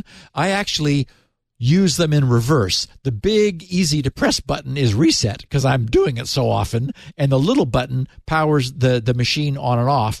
And it's just got I got it for like, it was a little over $6 from Amazon. That gives me a little portable, an external power switch and reset button, which is really handy. So I've got another one of those that I'll be, actually 2, that I'll be hooking up to each of my ZimaBoards at my 2 locations. And now my life is complete. And Leo, we're going to make our listeners' lives complete by wrapping this up after you tell us about our last sponsor. Our subject of the day, password change automation, will be coming up in just a bit. But first, a word from ExpressVPN, our fine sponsor and the only VPN I trust and use. Love ExpressVPN for a lot of reasons. Using the internet without ExpressVPN, how can I put this? Will be like walking your dog, going to the park with your dog, but not on a leash, right? Most of the time, the dog's going to stick by you. He's not going to be a problem. But what if one day he runs off and disappears? Dog napped, lost forever. You want to be careful. I don't know if that's a good analogy, but it's like, don't use the internet without a leash. I don't know if that's quite exactly what I'm trying to say. Every time you connect to an unencrypted network, a public Wi-Fi hotspot in airports, hotels, coffee shops. Your data is flying through the air, right? Plus, the bad guys can see you on the network. Actually, of late, that's become more of an issue than even the flying through the air issue because, of course, a lot of the sites you go to are encrypted. You don't have to worry so much about that. But if a bad guy can see you, they can attack you. You just go look at the Wi-Fi Pineapple, which is a, quote, pen testing device that anybody can buy. It's inexpensive. Go to a coffee shop, see you sitting there, and then set up a Wi-Fi access point that's very strong in signal that might attract you. Something, they could see, for instance, that, your home Wi-Fi access point's name, set it up, your computer says, we're home, joins it. Now you're not on the public internet. Well, you are, but you're going through the guy's computer. And that is really starting to become problematic. He's on your network, you're on his. Just one of many reasons of VPN. See, if you use ExpressVPN in that coffee shop, he doesn't see you. He just sees gobbledygook. ExpressVPN creates a secure encrypted tunnel between you and the outside world. There's other reasons to use it. We were talking on MacBreak Weekly. Alex Lindsay really wanted to watch his Pittsburgh Steelers on TV, but NFL blackouts prohibit him from doing it on the NFL app. So what do? You ExpressVPN to the country of your choice, log into your NFL Plus subscription. You can see anything you want because they think, no, you're not sitting in California. You're sitting in Chennai, India, or or Germany or anywhere, because ExpressVPN has points of access all over the world, servers everywhere. I want to emphasize also, and everybody who listens to this show kind of, I think, understands this, that a VPN provider is just becoming now a proxy for all the privacy and security issues you might have with your ISP. They're, in effect, now nobody can see you except the VPN provider can. So it's very important that you pick a very good VPN provider, and that's really the most important reason why I use ExpressVPN. There was a great article in Bleeping Computer. Lawrence Abrams wrote up ExpressVPN and told me stuff that actually I had never known before. I know they use this trusted server technology, which is sandboxed. It's in RAM, cannot write to the disk while you're on ExpressVPN. That's good. That means they cannot log you. No way.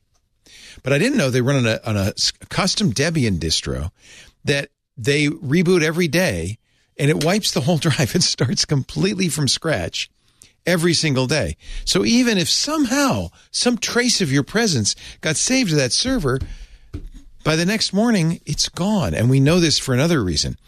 There are authoritarian nations who have seized ExpressVPN servers. It makes the news from time to time. They don't use a warrant. They don't knock. They just come and get it. So no chance for anybody to change the server, right? Except there's never anything they can use on it. We know. And, of course, ExpressVPN undergoes third-party audits as well. So we know from many different ways this is an absolutely secure, private way to access the Internet. Strong encryption, easy to use, goes on everything. iOS, Android, Mac, Windows, Linux. You can even put it on some routers. It's a simple app to start up, a simple app to close down. If people have been noticing lately because of the way Apple does its thing, you put an ExpressVPN on your iPhone, and any service that was started prior to ExpressVPN is continuing to communicate. ExpressVPN is working on that with Apple, but you can also just reboot your phone, immediately start ExpressVPN, and you'll be in the clear. It really is the right thing to do in so many circumstances. And it is affordable. Less than $7 a month when you take advantage of our special offer, an extra 3 months of service with a 1-year package. Go to expressvpn.com/security now. You don't need it every day, maybe, although it's so fast, you might leave it on all the time. I actually leave it on by accident sometimes because I forget I'm using it. And 3 days later, I'll go, oh, I still have ExpressVPN on. I didn't even notice. But it's great to have it in your toolkit when you need it. expressvpn.com/security now. expressvpn.com/security now. And we thank them so much for their support of Steve Gibson. Let's talk about changing your passwords automatically. Yeah, we're going to begin with a brief refresher about so-called well-known website assets. The most famous of these is the venerable robots.txt file. When automated spiders or bots began exploring the web, and as websites began evolving beyond a collection of static web pages, it started becoming possible for bots to get stuck in infinite loops at a site, like, following a link that led to another page that had a link that led back to the first one, and so forth. Or they might begin rapidly requesting all of a site's dynamically generated web pages to place an undue burden on the site's web server. So a convention was created. When a bot would enter a site, it would check for a specific file named robots.txt residing in the root directory of the site, so /robots.txt. If present, that file would provide bots with a series of hints, essentially some guidance metadata about where they could and could not safely venture. For example, my grc.com website has a robots.txt file. It contains, first of all, it has a statement user agent : ****, meaning this applies to all who come. Then I have a disallow /x. That is an alias for GRC's scripts directory, where it makes no sense for any search engine to wander. In some cases, I wanted friendlier URLs without the /x, so I translate those on the fly, but bots would see something else. So I'm also, for example, asking bots to stay away from any URL beginning with /PPP, since those are GRC's perfect paper passwords pages, where It doesn't make any sense for a bot to go. And I also asked them to stay away from the cookies forensics page because, again, same reason. It's an automated test that doesn't make any sense for a search engine to dip into. And twit.tv has a robots.txt file, which looks like this. I have it in the show notes. It's got a big twit.tv spelled out in block ASCII characters. Then also has a user agent asterisk. Leo's page has a crawl delay of 10, which asks spiders, bots, and search engines to only pull one page every 10 seconds, and also offers a sitemap to them, which allows them to discover things that they want search engines to see that they might otherwise not find for themselves. Yeah, that's supposedly good practice. I don't know. Yeah, exactly. If you say it's good, I'll keep doing it. You and I have comparatively simple sites. Amazon.com's robots.txt file is 152 lines of mostly disallow URLs. Facebook's weighs in at a hefty 610 lines. And we only have 3. Yeah, exactly. You have 3. We do have a cool Twit TV logo in our robots.txt, but yeah. Facebook, 610 lines, and it's sort of entertaining to browse through. It begins with an off-putting block of text, which reads, "Notice, collection of data on Facebook through automated means is prohibited." This sounds like Mark. "Unless you have express written permission from Facebook and may only be conducted for the limited purpose contained in said permission." And then there's it says C, and then he's got a URL to site scraping terms of service terms. Holy cow. Right? I know. Then it goes on to list by bot where they are permitted to venture and where not. We have the Apple bot, the Baidu spider, Bing bot, you gotta love just saying Bing bot, the Discord bot, something known as Facebook external hit, also the Google bot, the Google bot image, IA archiver, LinkedIn bot, MSN bot, Naver bot, Pinterest bot, and then we have, I kid you not, the Screaming Frog SEO spider. We've got the Seznam bot, something called Slurp, Tioma, the Telegram bot, the Twitter bot, Yandex, and Yeti. And those were all disallow URLs in a long list. Then the file goes through the entire list again, giving them specific allow URLs. So anyway, obviously there are many bots roaming the internet these days. And of course, there's no practical way for any website to refuse to serve pages to any agent that wishes to request them. In other words, there's no enforcement mechanism. The whole robots.txt facility is simply advisory.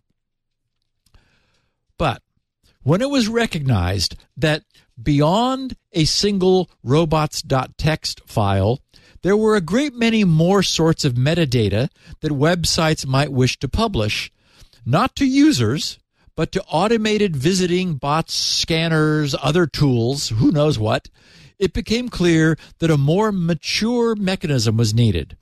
And the first order of business was to avoid cluttering up the site's root directory with a growing number of random metadata files. So the World Wide Web Consortium, the W3C, standardized upon the placement of everything else into a specially designated subdirectory off of the root. That directory is named .well-known or, /.well-known/. Wikipedia explains it this way. They say, a well-known URI is a uniform resource identifier for URL path prefixes that start with /.well-known/. They're implemented in web servers so that requests to the servers for well-known services or information are available at URLs consistent well-known locations across servers. Well-known URIs are uniform resource identifiers defined by the IETF in RFC 8615, so that's a relatively recent one. They say they are URL path prefixes with the start of, .well known. This implementation is in response to the common expectation for web-based protocols to require certain services or information be available at URLs consistent across servers, regardless of the way URL paths are organized on a particular host. In other words, let's eliminate website to website variations for this one particular purpose. So Wikipedia says the URI is implemented in web servers so that requests to the servers for well-known services or information are available at URLs consistent with well-known locations across servers. The IETF has defined a simple way for web servers to hold metadata that any user agent, for example, a web browser, can request. The metadata is useful for various tasks, including directing a web user to use a mobile app instead of the website, or indicating the different ways that the site can be secured. The well-known locations are used by web servers to share metadata with user agents. Sometimes these are files, and sometimes these are requests for information from the web server software itself, meaning another URL. The way to declare the different metadata requests that can be provided is standardized by the IETF so that other developers know how to find and use this information. Okay, so Wikipedia lists 48 different items which are currently defined under the .well known, including the one that we'll be talking about in a minute. So Wikipedia is keeping itself current because this was just released. Most of the 46 well-known item names are obscure, but a few are interesting. There's keybase.txt, which Wikipedia says is, quote, used by the Keybase project to identify a proof that one or more people whose public keys may be retrieved using the Keybase service have administrative control over the origin server from which it is retrieved. In other words, it's an authentication mechanism located at .well-known/keybase.txt. The one we originally talked about when we first introduced the concept of the .well-known subdirectory was security.txt.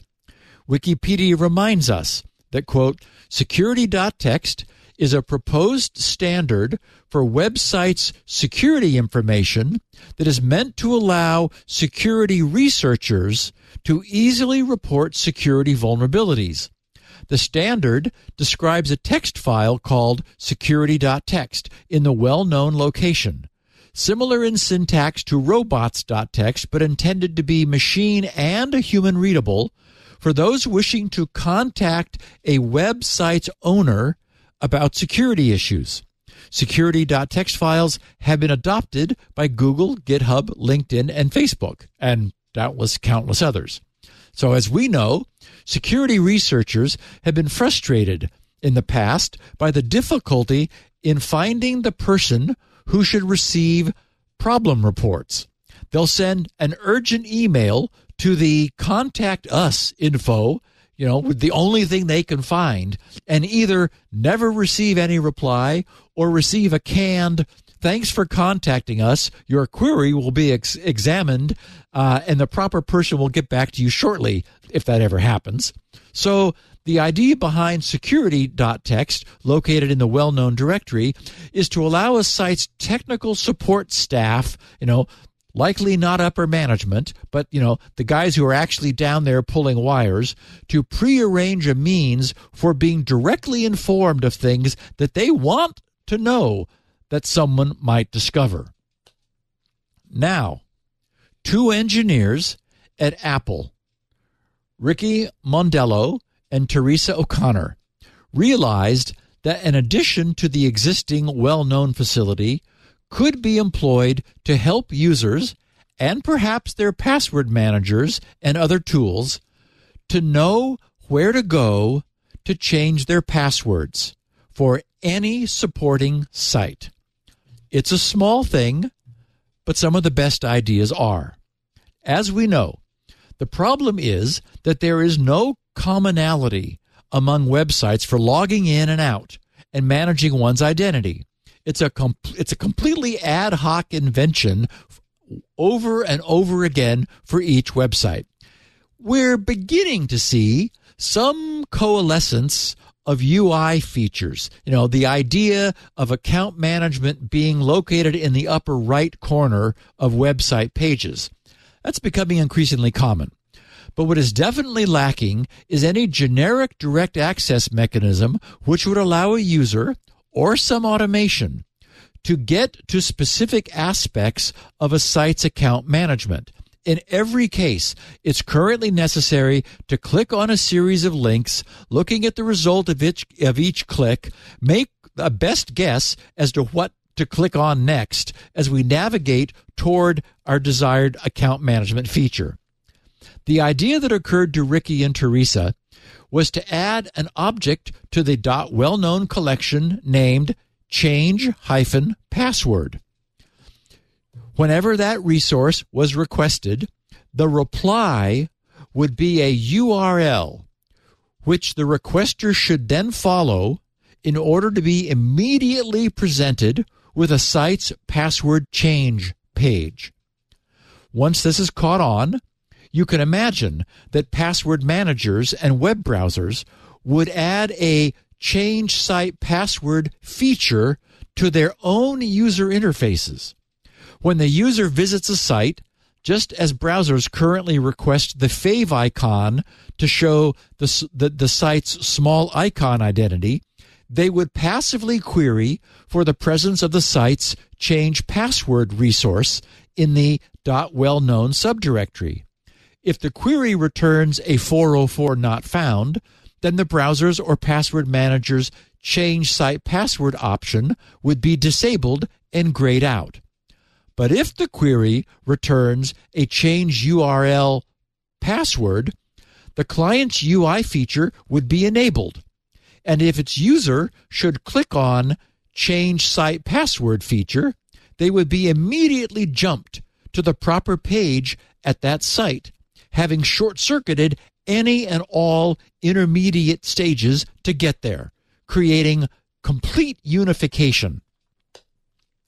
It's true that some password managers have taken it upon themselves already to offer somewhat similar features across a limited and specific collection of sites.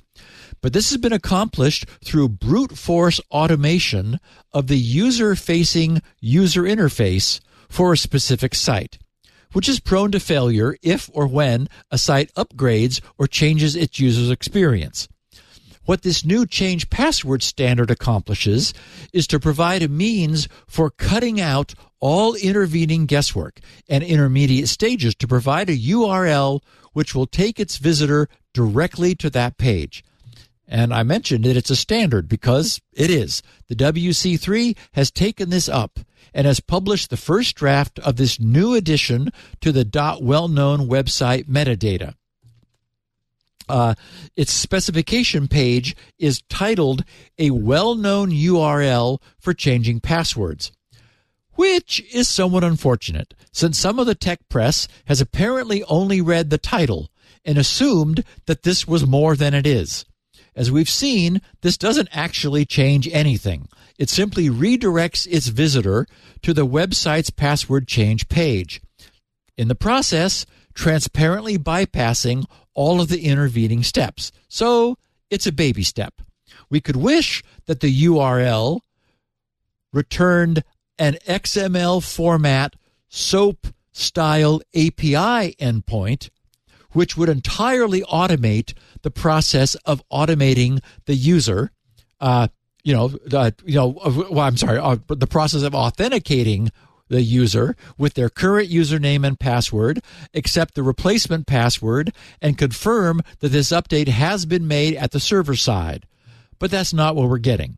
But we're getting the first small baby steps in that direction. It has the benefit that it should be quite easy to implement, and any common frameworks should be able to easily support it so that it can become widespread quickly. Again, a useful baby step. Well, we're making progress anyway. Yep. You can't. You wouldn't expect a unified way of doing this. I guess maybe there could be, but oh yeah, it wouldn't be difficult for someone to specify that at all. Yeah, someone to specify it, but then somebody else to adopt it in the million pages. Yeah, and it really would be cool when you think about it. If Bitwarden, even at this level, if Bitwarden or LastPass, for example, had in their drop-down change site password that jumped you for any site immediately to their password change page, that would be very cool. It'd be great. Yeah. So this gives us at least that much. Good. Yeah. Anything that could automate this process would be very valuable. Would passkeys help this? Could there be an automated system for that? I guess not, because there's no credential to change, right? You don't. Right. Passkeys actually, thank God, it obsoletes usernames and passwords completely. It replaces them both. But you must allow, and I know you do, in Squirrel, allow a way for somebody to change their proof, right? Oh, sure. You can still have a username and password, and you are able to change your Squirrel identity. Actually, the way you do it is you give them both your old and your new. So it validates you. It validates you with the old, and then switches over to the new. But there is that issue, and I don't know what's going to happen with passkeys if I lost my phone. There are issues. I mean, there are times you have to change this stuff, right? Even with passkeys and Squirrel. Yep, and that's what was so nice about Squirrel was if you lost your phone, it didn't matter because your entire identity was a single QR code. Right. Yeah, and you just put that in a drawer somewhere. Steve Gibson. See, I think that's the obvious and smart way to do it, but okay. Fine. Yeah. Steve is the best. GRC.com is the place to go. You can get a copy of the show there, as well as our site, grc.com. The GRC version, actually, there's two unique versions. There's a 16 kilobit audio version, which is, what is that, 1/6 the size. 1/6 the size, I guess. And the advantage of that is you can download it in a limited bandwidth situation. It doesn't sound great, but it's there.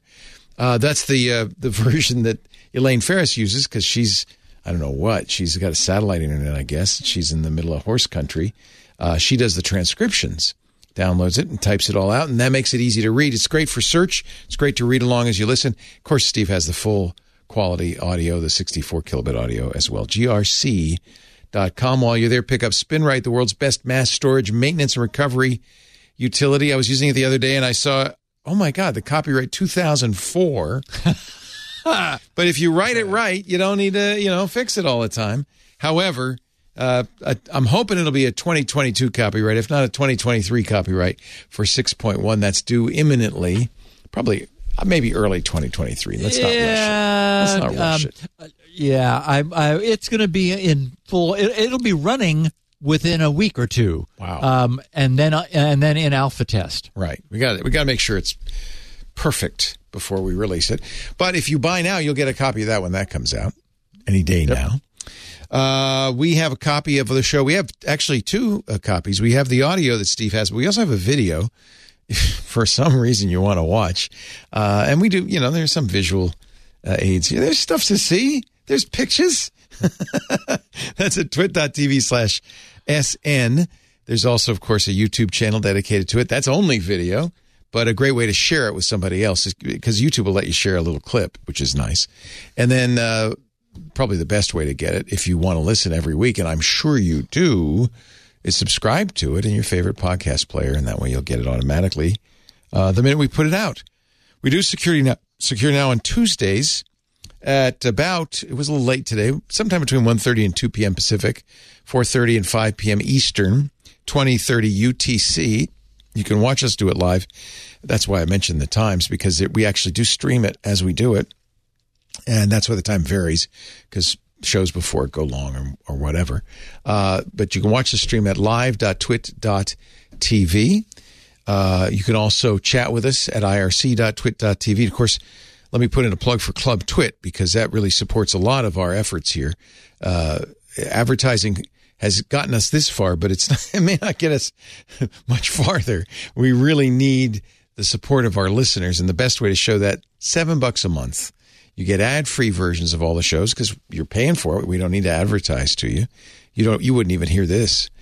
You'd also get access to the Twit Plus feed, which has shows we don't put out in public, like shows we're working on for the future, like Hands on Mac with Micah Sargent, Hands on Windows with Paul Thurrott, the Untitled Linux show, now that Steve is becoming a Linux head, with Jonathan Bennett, the Giz Fizz with Dick DiBartolo, Stacy's Book Club's coming up on the 27th. That's exciting. Can't wait for that.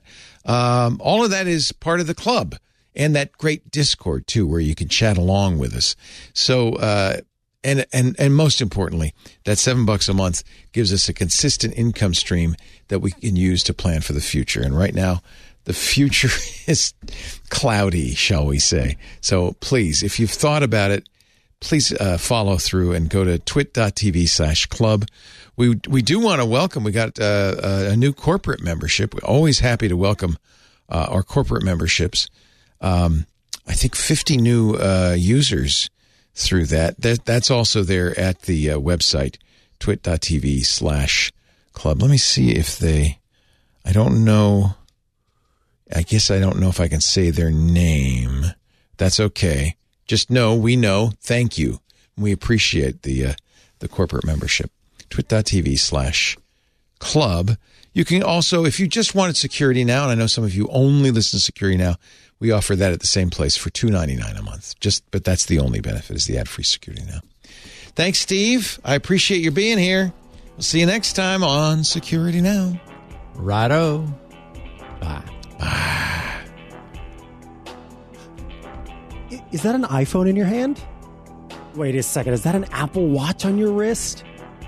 And do I see an iPad sitting there on the table? Oh my goodness! You are the perfect person to be watching iOS Today, the show where Rosemary Orchard and I, Micah Sargent, talk all things iOS, tvOS, watchOS, HomePod OS.